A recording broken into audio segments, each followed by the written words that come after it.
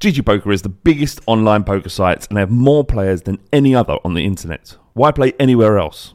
They have a wide range of games and unique features that you just can't find on any other site. GG Poker run huge tournaments with big prize pools and they hold the record for the biggest ever prize pool on an online poker tournament.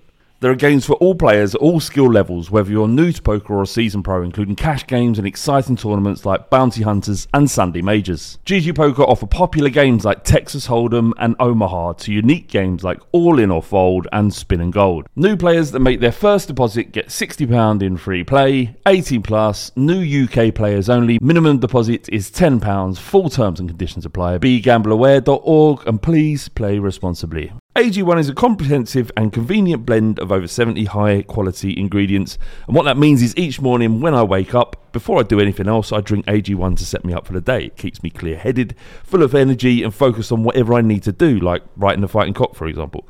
One scoop, once a day, before breakfast, and that's it. I've actually found that I've not been needing coffee in the morning to get me started. I've still been drinking coffee because I love coffee, but it's not because it's like a necessity to do so.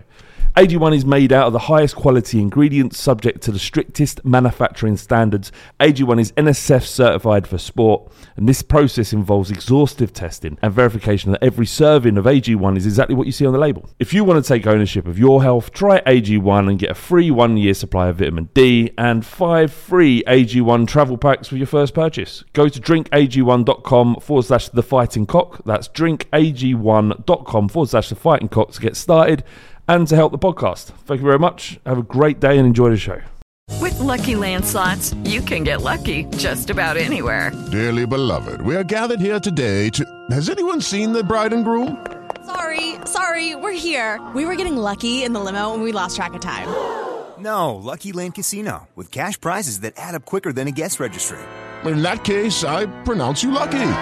Play for free at LuckyLandSlots.com. Daily bonuses are waiting. No purchase necessary. Void where prohibited by law. 18 plus. Terms and conditions apply. See website for details. This podcast is part of the Sports Social Podcast Network. This podcast is part of the Sports Social Podcast Network. This podcast is part of the Sports Social Podcast Network. This podcast is part of the Sports Social Podcast Network. This podcast is part of the Sports Social Podcast Network. Geico asks, how would you love a chance to save some money on insurance? Of course you would. And when it comes to great rates on insurance, Geico can help. Like with insurance for your car, truck, motorcycle, boat, and RV. Even help with homeowners or renters coverage. Plus, add an easy-to-use mobile app, available 24-hour roadside assistance, and more, and Geico is an easy choice. Switch today and see all the ways you could save. It's easy. Simply go to geico.com or contact your local agent today. This podcast is part of the Sports Social Podcast Network. This podcast is part of the Sports Social Podcast Network. This podcast is part of the Sports Social Podcast Network. This podcast is part of the Sports Social Podcast Network. This podcast is part of the Sports Social Podcast Network.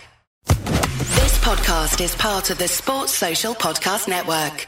This podcast is part of the Sports Social Podcast Network. This podcast is part of the Sports Social Podcast Network. It's the fighting. It's the fighting. Cock. It's the fighting.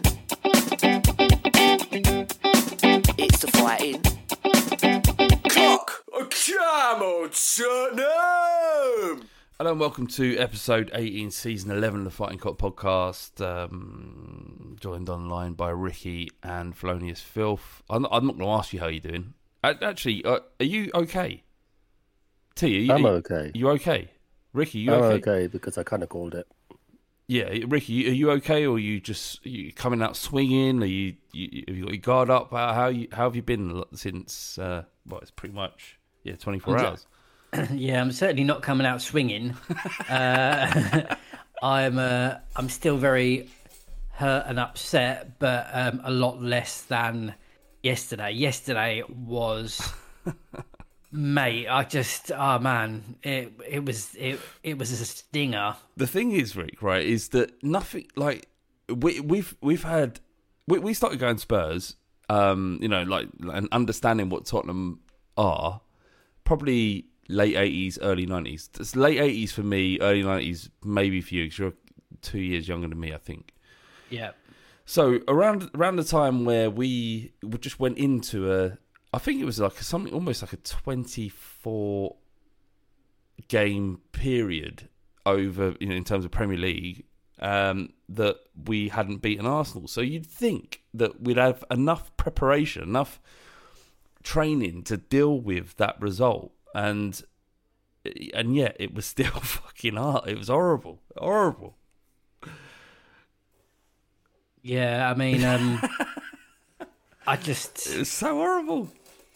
I can't put it into words, really. It's that kind of like lulling you in of like, we finished above them for, I don't know, 5 seasons now, 6 seasons, whatever it is. We do them at White Hart Lane, and you think maybe that we've turning a corner, that we might get a result at the Emirates, or even if we don't, it will be a close game, like a draw or a close game. But being 3-0 down on 33 or 34 minutes, it was just... I was starting to think, how many? Yeah, exactly. That's exactly it. How do you come back from it? Well, you don't. You just swallow it. You just take it. You just bend over, and on this occasion, they've strapped us up, and we're wriggling about like a little pig, and it was delivered to us significantly in our orifices. Look, yesterday after the game, you made a point of saying, I want to come on the podcast, and you had some stuff to say. Before you go on to say whatever you want to say, has any of that changed in the 24-hour period after the final whistle? I'm going to be honest, I barely remember what I said last night, and I barely remember what I was thinking, but I was quite upset at the time, but now it's just, it's happened again. Let's just move on. It's just a bad result overall. I mean, when the first goal, when we started off a bit slow, first goal goes and you think, okay, we got a little shot across the bows, we're going to sort it out. And we never did. And it was just, you're surrounded by their fans and you just want to get out of there, really. Yeah, I can imagine that must have been tricky. I know that the Arsenal away is like it's like the zenith for any Spurs fan, isn't it? It's the game that's most difficult to get to, even though you get sort of 3,000-4,000 tickets, whatever you get at the Emirates. It's the game that all Spurs fans want to get to, just in case you get to experience all of it. But the fact is, we've, I think, won there once in the league. 2011. That was my first trip there as well. I thought it was going to be like that forever. And that's why Spurs fans will always return there if they get an opportunity to. If someone offered me a ticket, I'd have been there 100%. It's like Stamford Bridge, though, isn't it? I mean, I've been to many games there over the years, and the one time we won, I didn't bother going. So I don't know. It's just, I mean, I had an opportunity to get a ticket, so I thought, why not? And a month ago, Nuno gets manager of the month. I know. I'm, throwing little jabs at Arsenal fans, and I said, God, could you imagine if they beat us and they go above us? And that's exactly what happened. Well, we put together this, and we can continue to do this. The sort of month roundup that you saw on our Twitter account and other social medias that we have, where we sum up the month that we've just had in about 90 seconds. And we can do this throughout the season, but the first one we were so happy, and this is why it's so fucking hard to take, because the chasm between where we were at the end of August to where we are at the end of September is unbelievably huge. They were bottom of the league and we were top, and now they're above us, and there are so many sort of narratives around losing to Arsenal, specifically this game, that are significant, but none more so than the fact that people are looking at Spurs. Even as Spurs fans, we look at the games and thinking, actually, we haven't been that great. Like beating Watford 1-0 at home, and the Wolves game we were lucky, and the Man City game we were good. That was the one that we felt like a proper victory, but that was the first game of the season. Anyone can turn up on the first game of the season when the other team isn't as prepared as they should be. And then we find ourselves now, which I guess the question here, Rick, I'm going to throw this at you, is this reality? Is what we had before dreamlike form that we can't sustain, and is what we've seen in the last month a very difficult home tie to Chelsea, and a difficult away tie to Arsenal, because it's always going to be that way. But the Palace game is the one that sticks out. So are we in normality now? Is this what we've got to continue with for the rest of the season, do you think? Well, it is the normality for now. So yeah, we won 3 games, but I think if you look past just looking at the points and we won 3 games, the performance, bar Man City, wasn't very convincing. And there's lots of stats that back up that we weren't very attacking and creating many chances and things like that. So it kind of like was the results were papering over the cracks of our performances. But I thought the more that the players kind of gel and play together and get to know their formation, get to know the manager, that things would slowly pick up. And then the Palace game happened, then Chelsea, and now Arsenal. And I still think that there's still a long way to go. And I still think people, like the players and manager, are both feeling each other out. And they're just trying to learn what the manager wants to do, how he wants them to play, what their positions are, what's our starting 11. So I think it will get better, but knowing how Nuno plays football, the free-flowing attacking football that we all crave and that we haven't seen in ages, I don't think that's going to be coming anytime soon. So yeah, this is what we're seeing now is probably it's the reality now, and I think it'll probably be like that for a few more games to go before it gets better, really. Yeah, and this is the thing, and this is the question we all have as Spurs fans: is it going to get better? Are we going to be able to turn the corner? And you've seen them. I don't know if you're going to believe. What it was, a bloke who works for some sort of media outlet who has nothing to do with football, saying that there were at least 4 or 5 Spurs players that refused to train today. I think that's a fake account. It was a fake account. Yeah, fake. Okay. Gazy. Right. What? Not real. Oh, I thought you said the account was called Fugazi, and I can't believe I've fallen for that. Is that, has it been proven to be untrue? Because we've had this before where normally people corroborate these things, don't they? And I suppose you'd hear about it. Yeah, you'd hear about it in Sky and BBC, and if it was true, whatever. Not our captain either. Sorry, Kane's not our captain. It's unlike his training the morning after a game, so there's lots of factual inaccuracies that kind of pulled it apart. It's so weird that people would go on Twitter to fucking just get a little bit of energy their way and just make stuff up. So much so that I've looked at it and thought, well, that's a talking point, and we should talk about it. But do you think there is an issue between the fans, the players and Nuno, that it isn't the first time that this conversation has come up, and it's obvious that sometimes this, if you lose a few games, then there are going to be people out there that are going to be writing stories that talk about the fractures in the changing room. But it doesn't look like we're playing with any kind of cohesion or togetherness. Only in terms of what, I go back to, you might not have seen this, T. I'm not sure if you've watched any of the highlights or anything afterwards. But after Son scored, he was the one going around to all of them and saying, "Come on, we can do this." He was going up to the fans and saying, "We can do this." No one else was. Harry Kane certainly wasn't. It is. Do you think that there is an issue there, that Nuno perhaps isn't getting into them on an emotional level, that he's not managing them as a mentor or as a guardian of the team? He's simply telling them to play a certain way and do what they got to do, and that should be enough. Because perhaps there is a split between Nuno and players. Lucas Moura said that They're playing a lot of long balls, and he wasn't happy with the brand of football that they were playing.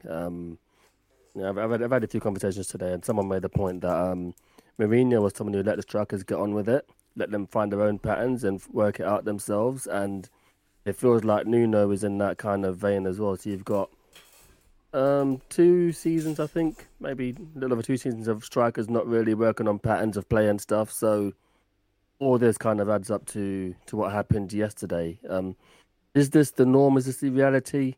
Well, the first month we weren't even conceding goals, so we've gone from that to letting in 9 goals in 3 league games. So it's very bizarre. The only thing that's in Nuno's favour is that we've considerably, reduced the average age in our squad, and what got Pochettino through his early reign as was hungry young players, and I didn't see the second half.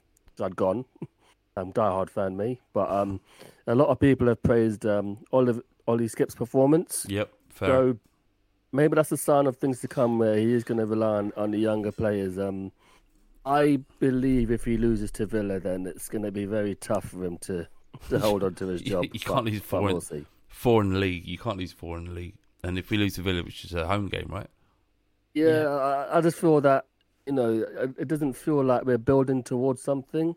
There's lots of chopping and changing week to week. We're changing tactics. We're changing positions. We've got Lo Celso out on the right. Lo Celso's here. Dele's moving around. So with Pochettino, we felt like at least there's a method. There doesn't feel like there's a method right now. We had a question about, and I forget the person who sent it in, and apologies if you're listening. But we had a question about whether or not Pochettino got more leeway than Nuno has had thus far. There's people calling for Nuno's head right now, and I'm beginning to understand it. I really am, and I don't criticize anybody who might suggest that Nuno isn't the man to manage Tottenham. But I'm not quite there yet. But I feel like a couple more, loss to Villa might be a step in that direction, a significant step, a stamp, if anything. But there was a period in Pochettino's early career at Tottenham where things weren't going that well. I think I can't remember, and I should look back on it. But I think our first season we finished about 7th or 6th. I can't remember exactly. It was 5th or 6th. Yeah, but it wasn't like we weren't pulling up trees. We certainly weren't doing what we did in the, in the seasons that preceded his initial one. And but what you could see was a different dimension in our play. We were attacking. He got rid of players that he thought weren't pulling in the same direction. And when he did that, our performances and results didn't falter. And that was the key. So as a fan, you can look towards the future because you feel like something's happening here. Something. It might not be that we wouldn't even, when Pochettino turned up, we wouldn't even imagine about winning the league. It would or a cup or anything. We just wanted something else than what we'd experienced under Sherwood. And is it AVB before him? I think it was AVB. Yeah, it was. Yeah, so it was so dire. We're in a similar situation right now. Like how we feel about a football club is exactly how we felt back when Sherwood and AVB had the team. And those that are, many people who will listen to this will remember how significant Gareth Bale was. He ran it. So it's a different dynamic right now than when Pochettino started to transform Tottenham into something else. And I don't think there's a beautiful irony in the fact that if Pochettino does come back next, and it feels like we're building towards that, it really does. I would say building. We're floundering towards hoping that Pochettino will come back to us. It's just that the situation would be as dire as when he took over, and he'll have to do another interview with whoever our press officer is, or whoever it is behind the camera at Spurs, and say, I want to give Tottenham Hotspur fans a club to be proud of once again. And that's a shame. It's a shame that he's we're waiting for him to come and fix us again. and we chucked him in the bin 2 years Well, they're ago. currently 9 points clear, so I don't think he's coming. It depends about what they do in the Champions League. If he doesn't qualify or he gets dumped, then I think that we could have him. But the timing's got to be right. If we lose to Villa, and we lose on Thursday, then I might get accelerated. I don't think, and we might need. Well, Pochettino's not coming this domestic season. He's coming at the end of it, if anything. Yeah, but can we really keep doing stopgaps though? I mean, that's at some point you're going to have to pick someone who you're going to kind of trust. You know, you can't have another Nuno who's 2-year contract and doesn't have the same sort of philosophy. Rick, but we'll see. How do you feel about just letting this just play out as it is and just seeing what happens? Because the reality is that if we sack Nuno now or in the next month, then they're just going to bring Ryan Mason in once again, which isn't what we want. It's not a club facing the right direction. We have to keep going back to Ryan Mason to. Yeah, well, I mean, it's a sad indictment, really. If we sack a manager and go back to Ryan Mason, or we're holding out for Poch, there's got to be more to life than that. And I think if we are waiting for the stars to align to wait for Poch is going to come back, it will be towards the end of the season, really. And I just think with Nuno, I think you just have to give him time. I think that he will get time. And I think it will probably get worse before it gets better. And like you were saying earlier, Flav, like I think Poch had a torrid time when he first started, and we didn't start playing until like the November or something like that. So again, that could happen in this situation. At the moment, we are all, emotions are running high. We're all very raw from that defeat. And there has been mitigations before of the players in South America, injuries, Nuno coming in late, and those things. And you can't keep going back to those, but it's all relative. I just think if we carry on going, I just think things will get better, but I don't think they're ever going to get to the highs where we want them to be. But then if we do sack him, then what do we do? Who realistically are we going to get in? Who's going to want to come to Tottenham? Not now. Do you know what I mean? Like, we were all like, we've got the best stadium in the world. We've got an amazing training ground set up. We've got Harry Kane. We've got Sonny. We've got these young players that we've all brought in. But like when it came up to the manager situation, fucking no one was throwing their hat into the ring. No one wanted to come. So we'll just be put into that situation again, and it will be worse because Nuno's had 6 games or 6 league games or whatever, and he's been sacked off. I just think we're just going to have to wait it out whether we like it or not. Yeah, and do you know what? When like as you were talking there, and as we have been talking through this podcast, like things in football change really quickly, and I don't think it's beyond comprehension that Spurs' form may change significantly.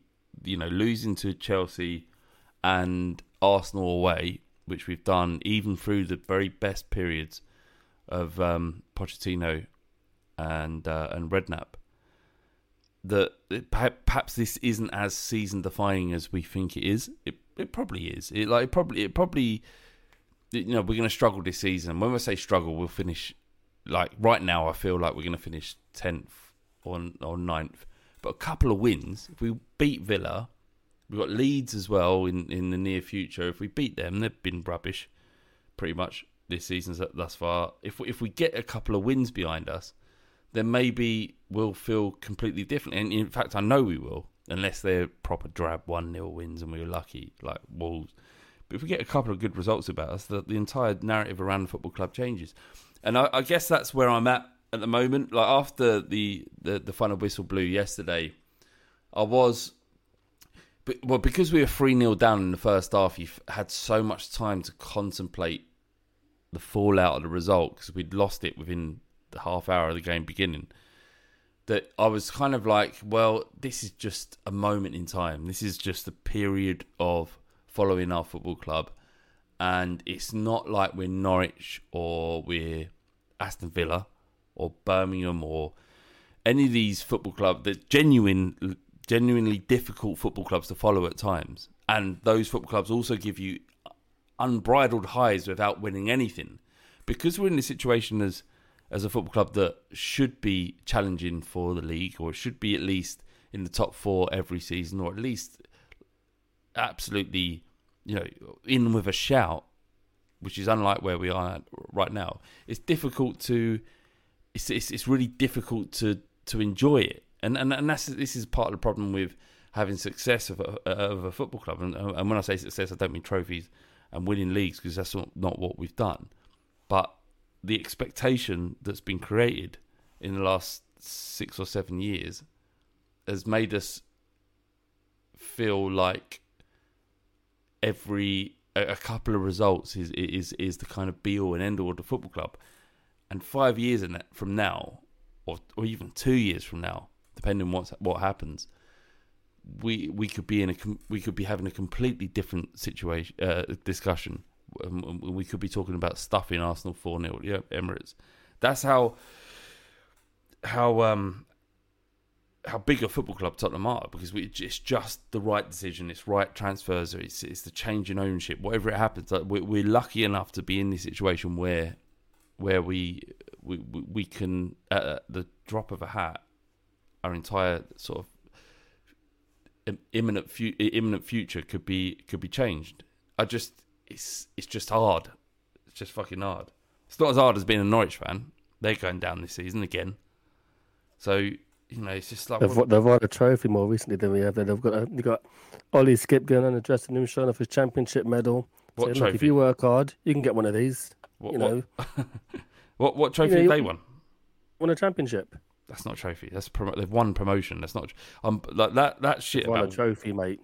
It's a trophy because someone made... They've won a league. Obviously they've won a league, but they've won promotion. This is what I had this argument with James Alcott on the other podcast I do, where he goes, "Well, we won promotion, well, we've won a league title, whatever he talks about in terms of like coming up for the championship. That's not winning. That is winning for them, but it's not winning for us. It's like you made a point that it's depressing supporting Norwich. And I've expressed why it's not that bad supporting them, because every other season they win every other game. That's not really the point at hand. I don't believe it will happen under Nuno. Obviously, things can change. The Villa game changed everything for Pochettino when Kane gets the winner. Yeah. Was it the winner or the equaliser? No, 1-2-0. 2-1, the free kick that was deflected. Yeah. So, I think... maybe Villa at home could be the game. Maybe Dane Scarlett comes on and he scores a winner and we go on a bit of a run. But I just think that Levy comes out with this big, massive, tub-thumping speech about free-flowing football, and we've got a caveman as our manager. So, what can you do? But, as I said, there's still perfectly good players there. I think Brian Hill has to be starting games fairly soon. I don't comprehend why Romero was dropped. Was he injured? That's the only reason I could think of why he was dropped, because, these are the two of the best signings, Heel and Romero. And I think going forward, they've really got to be starting games because, it's just bad. And he gambled on Lucas Moura, he gambled on Sanchez, and they both just really, really backfired on them. And it's just one of those things. The less obvious gamble was Dele Alli, and he was terrible, and he has been sort of terrible. Yeah, I've said it once before. I'll say it again. Not a huge fan, or not a fan at all, of the 4-4-3 setup. And what kind of I don't want to say I feel for Nuno, but when we were playing at the bit like towards the beginning of the season, at the beginning of the season, I think it was like Dele, Skip, and Højbjerg in that three, and we were winning games. We were solid defensively, but there were murmurs that, and the stats were shown, we're not creating any chances, and like shots at goal, progressing the ball forward. It was all really, really bad reading. So, he's taken that. Nuno's taken that on board and put Ndombele in. So it's Dele, Ndombele, and Højbjerg as the three, and that was against Chelsea, lost 3-0, and against Arsenal, lost 3-1. And so he's got to a point of he's got this player, this mercurial player in Ndombele who can create chances and drive the ball forward, and trying to get him in the team. But then now we've suffered because before we had Skip and Højbjerg there in the middle. So it's trying to get that balance, and I just don't think that midfield three is balanced enough. And in the second half against Arsenal, we switched to 4-2-3-1, and we were playing a lot better. We scored a goal, hit the bar. We created more chances. Should have had a penalty. Should have had it. Yeah, definitely should have had a penalty as well. And I just think for me personally, if you are going to play Dele, he needs to play in that 4-2-3-1 off the striker. Otherwise, don't put him in the team, really, if I'm honest. I mean, I love Dele. The boy come good from Milton Keynes. I fucking will back him to the hilt. But in this three, it's just not working. Get him up playing further up the pitch. Number 10, innit? It feels like that's... Exactly. And the thing is as well, when Mourinho came in, with Mourinho and Nuno, they both play this defensive football, counter-attack, either, low block and counter or mid block and counter. And when Mourinho came in and he was playing this, it worked. And it worked really well because Sonny was fit, Kane was fit, raring to go. Under Nuno, Son has been injured and a bit stop-start, and Kane has had this City thing hanging over him.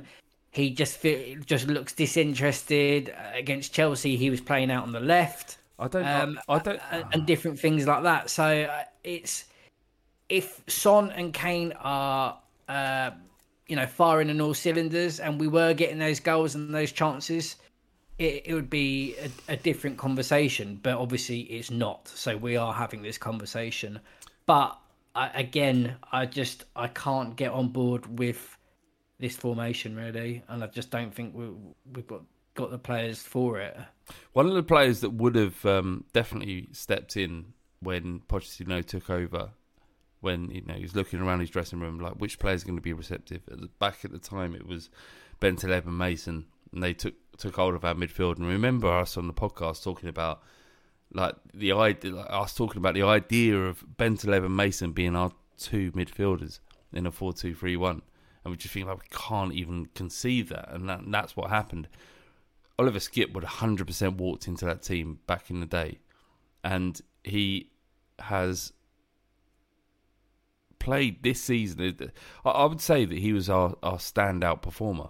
Him and Son probably, and Dyer and Sanchez before. Yesterday have been really impressive, but yeah, Skip has just in a very difficult situation has really just walked into it and taken it on, and thought yesterday when he come on, and I know we were 3-0 down and Arsenal are going to be more defensive. Arteta's going to set them up so that they don't lose the game. They could have at least conceded 2. We scored the goal, but they could have conceded another 2 with a bit of luck. We hit the bar, and Kane went through to lob the keeper. If he had buried that, if that goal that had gone in, the deflected shot from Mora had gone in, if Ramsdale hadn't got his hand on the ball and would have got that penalty we should have got, that would have been 4-3. And I kept telling myself yesterday, yeah, you won the first half, but we won the second half. Yeah. That was my positive. Yeah, won it 1-0. I had that. But Skip's coming feeling very sort of confident and comfortable, and I just we've talked about it and joked about this on the podcast. That he looks like Rycip's finest. He doesn't look like a Premier League footballer, but he looks like a Premier League footballer right now. And I feel like if this doesn't work out with Nuno, that he will be there or thereabouts around our squad, especially that Højbjerg hasn't been pulling up trees this year. He's struggled a little bit, I think. And it all goes back to what you're saying, Rick, is that the system doesn't seem to be working with these players. Just doesn't. No, I'm still so annoyed and baffled at why Romero didn't start. He voted the best defender in Serie A. We pulled out all the stops to get him, and then not play him. It's just I don't know. I don't know why. And Mora was out injured. Comes in from the cold. Like Hill was. It's been playing well. Like, why not start him? There's just, I don't know. Just some of the decisions that were made yesterday. Royale, like, why? We pay all this money, and these players aren't starting. Experienced players. I feel like he wanted to pick players who'd played in the game before. I think pretty much the entire team has played in the North London derby. And that just did not work for him at all. Tomiyasu gets man of the match, and we bought Emerson Royale instead. So it's just lots of frustration from the summer transfer window, and he has to learn from this, just like Anthony Joshua. He has to watch the game, see he got things wrong, and fucking fix it for Sunday.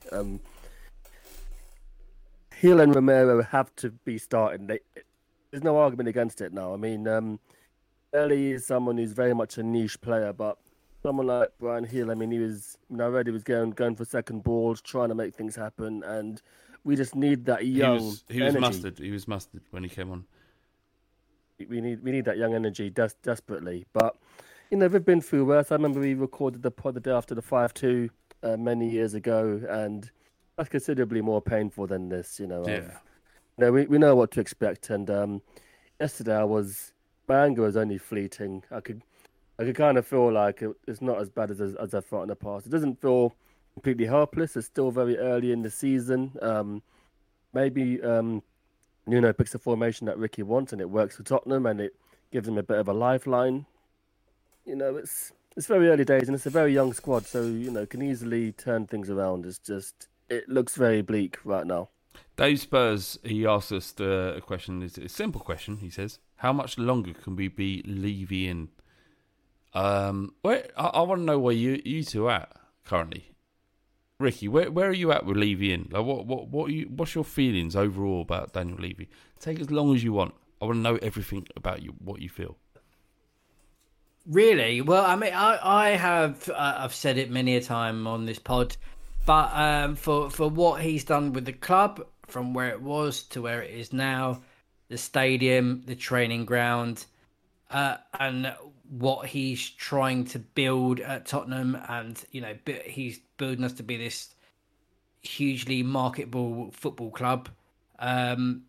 He's done a fantastic job, but where it's let him down is the kind of football operations part of managers, players getting involved in things he shouldn't do, and that he hasn't got any clue in really. But with this appointment, I was always under the impression that it was Paratici that was the driving force behind Nuno's appointment, and that Levy wasn't that hot on him. But Paratici kind of convinced him that this is going to be the guy. So if we are so what do we do then? Do we lay it at Paratici's door for picking Nuno, or do we lay it at Levy's door for picking Paratici and him bringing in the managers and players? Like at this point, I don't know. I couldn't tell you because I don't know who appointed Nuno. I think Levy ultimately was just like, yeah, okay, then if this is the guy that you think is going to take us there, then it's on your head. So surely this is down to Paratici, isn't it? Who picked Nuno up, And the talks broke down with Fonseca because there was a disagreement of how they saw Tottenham playing. And I don't know what happened with Conte. I don't know whether he actually was interested or was he not. And did he actually request for bags of money? And we just said, no, that's not the project that we want. Like, I don't know what happened there. It was the same conjecture that would have happened with Fonseca and the other two. You don't know what you have no idea about what's true, what comes out, and what doesn't come out. Were those Fonseca quotes direct from him, or is it? I think so. Yeah, I think I have read some things where there was a disagreement in how he wanted us to play. I think Paratici wanted him to play a certain way. He agreed, and then Paratici said, "Actually, no, we want to play it a different way," and that's where the disagreement came about of how we were supposed to be playing. But again, yeah, it's I don't know who appointed Nuno, but and it's difficult because he was like the fifth, sixth, seventh, eighth, whatever choice. He wasn't number one. And by the sounds of it, there wasn't a queue of managers going around the stadium wanting to throw their hat in the ring. So what do? You can't go on all summer without a manager. It was fucking farcical in the first place. Yeah. So if you've got someone who's got Premier League experience, who had done a decent job at Wolves, and towards the end, it's simmered down with that. But who else was there, man? Like, I'm hearing Potter was thought about, but Potter wasn't interested.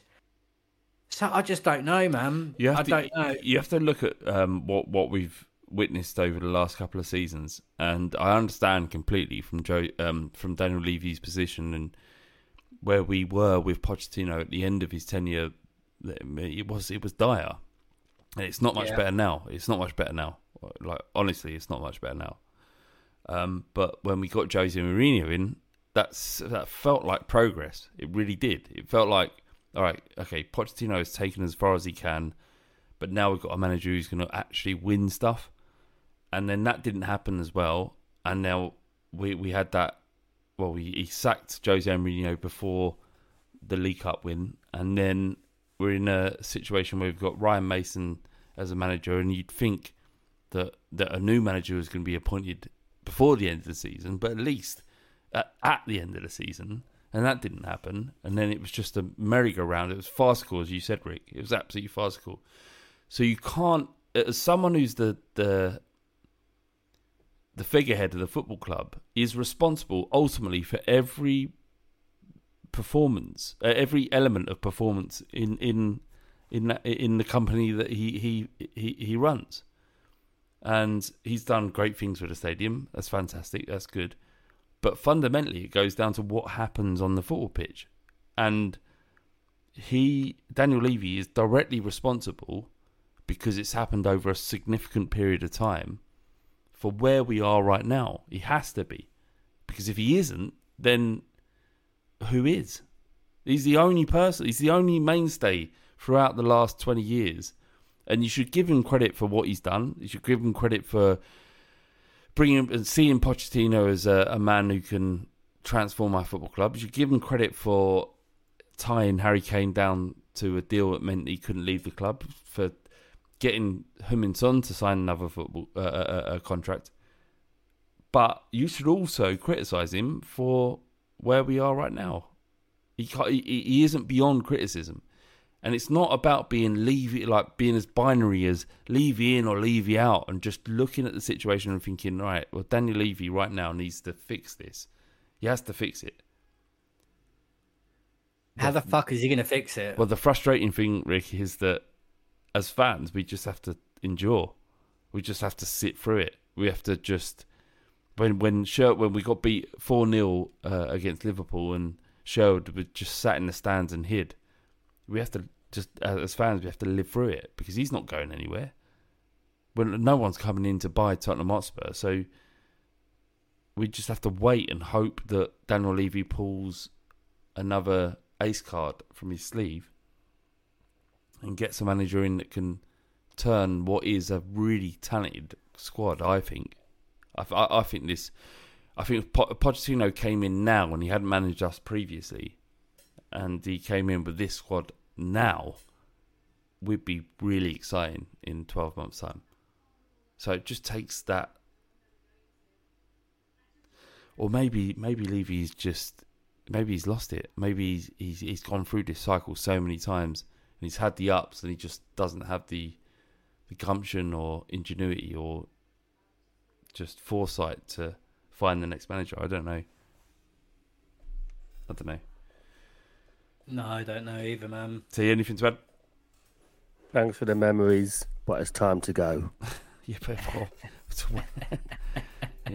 in the words of DT, what? But this is what's so frustrating is that he's not going anywhere.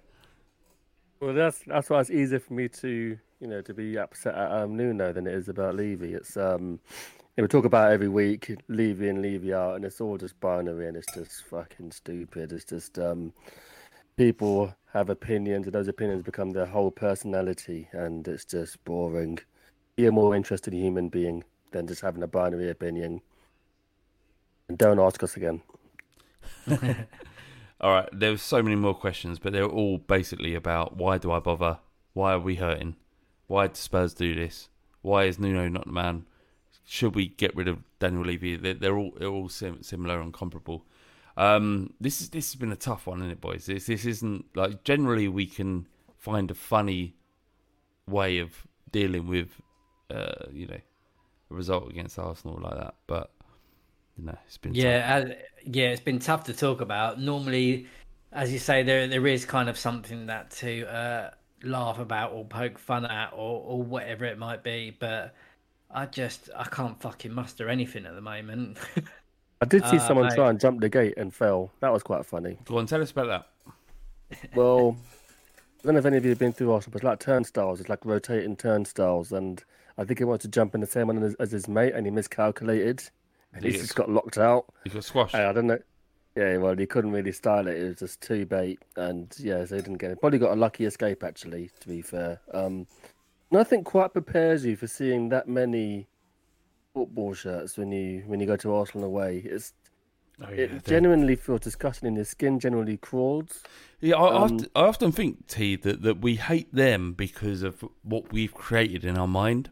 And when you look at the reality of what Arsenal are, there's not much to hate. It's just pathetic.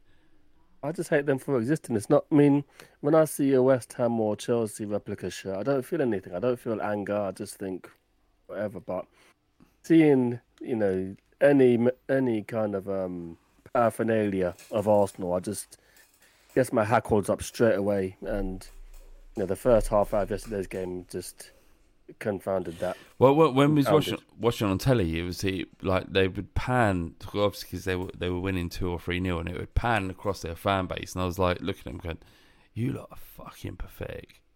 Like they really are. Yeah, that isn't representative. It's just they're not, and I feel like we're going back to the old school of the fighting cock. We're thinking, doesn't matter if you beat us, we'll never beat you. Our fan base isn't exemplary. It's not, but it's better than anything that they could ever conjure. I don't know. Yeah, I mean, it's going to be really, really cooler when it comes to our stadium, and going to be full of fans. I think it'll be.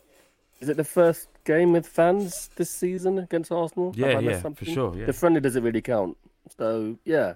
That should be quite lively. Looking forward to that. No, I'm desperately looking forward to some Arsenal fans getting beaten up on Seven Sisters. 100%. Yeah, on the I Road, yeah. Hiding in Greg's. Just getting battered. Absolutely battered. Battered everywhere they go. What was it?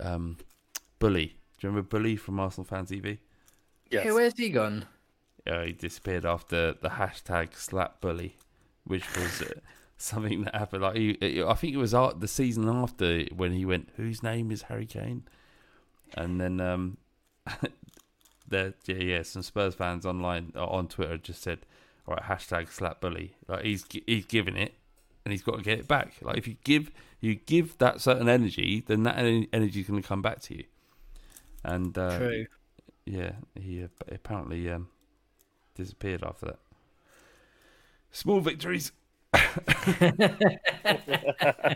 All right, boys. Thank you so much for talking about this. It's been horrible. It's horrible for all us. It's it's nothing we can say that will make this current situation any better than it is. But what I would say is this isn't what Tottenham Hotspur are. This isn't the near future. This isn't the far future. This is just where we find ourselves right now, and we will have all of the most incredible moments that you could ever imagine. Everything that we talked about in the history of this podcast, the 10 years, 11 years that we've been doing this, and all the amazing games that we've had. Do you think that this is the moment where it all falls apart? It doesn't fall apart. Football is secular. What we have to deal with, and we have to take our medicine, as Rick said earlier. We've got to take our medicine. We have to deal with these difficult situations. We have to just exist in it. We have to listen to them lot. Give us some grief on Twitter if you even give that any kind of significance. More to the point, if you're in WhatsApp groups with Arsenal fans and they're giving you grief, just know that it won't be long before we can give them some. And that's where we are as a football club. Regardless of whether you hate Daniel Levy or whether you think Nuno is the guy or Harry Kane has given up, 6 months from now, football moves so fast, and 6 months from now, we'll be in a completely different situation. And maybe it'll take a year. Maybe it'll take 2 years. But it'll be completely different from how you're feeling right now. So just don't worry. Keep on going on. Take your medicine. Stick your finger up their arses and just think, we're Spurs. We'll always be better than them. Always. This has been the Fighting Cock Podcast.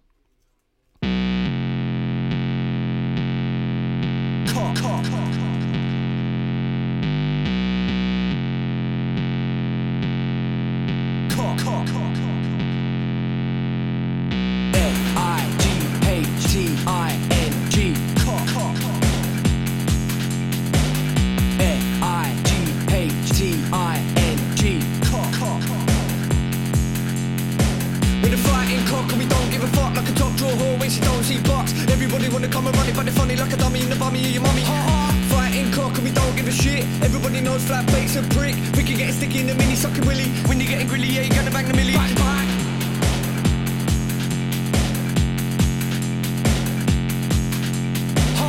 F-I-G-H-T-I-N-G. Cock. Bang, bang. Sports Social Podcast Network.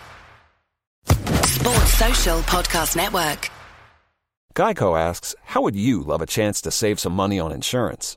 Of course you would. And when it comes to great rates on insurance, Geico can help. Like with insurance for your car, truck, motorcycle, boat, and RV. Even help with homeowners or renters coverage. Plus, add an easy-to-use mobile app, available 24-hour roadside assistance, and more, and Geico is an easy choice. Switch today and see all the ways you could save. It's easy. Simply go to geico.com or contact your local agent today. Sports Social Podcast Network. Sports Social Podcast Network. Sports Social Podcast Network. Sports Social Podcast Network. Sports Social Podcast Network. Sports Social Podcast Network. Sports Social Podcast Network. Sports Social Podcast Network. Sports Social Podcast Network. How personalized can a financial plan be when it's created by one of those robo-advisors? Plugging in standard algorithm to calculate insurance need and future wealth of random human client. Robots don't know you. We do. At Farm Bureau Financial Services, getting to know you always comes first. Together, we'll create a financial plan based on your specific goals. Find a local Farm Bureau advisor at fbfs.com/protect. It's your future. Let's protect it. Sports Social Podcast Network. Sports Social Podcast Network. Sports Social Podcast Network. Lucky Land Casino, asking people, what's the weirdest place you've gotten lucky? Lucky? In line at the deli, I guess? Aha, in my dentist's office. More than once, actually. Do I have to say? Yes, you do. In the car before my kids' PTA meeting. Really? Yes. Excuse me, what's the weirdest place you've gotten lucky? I never win and tell. Well, there you have it. You can get lucky anywhere, playing at LuckyLandSlots.com. Play for free right now. Are you feeling lucky? No purchase necessary. Void where prohibited by law. 18 plus. Terms and conditions apply. See website for details.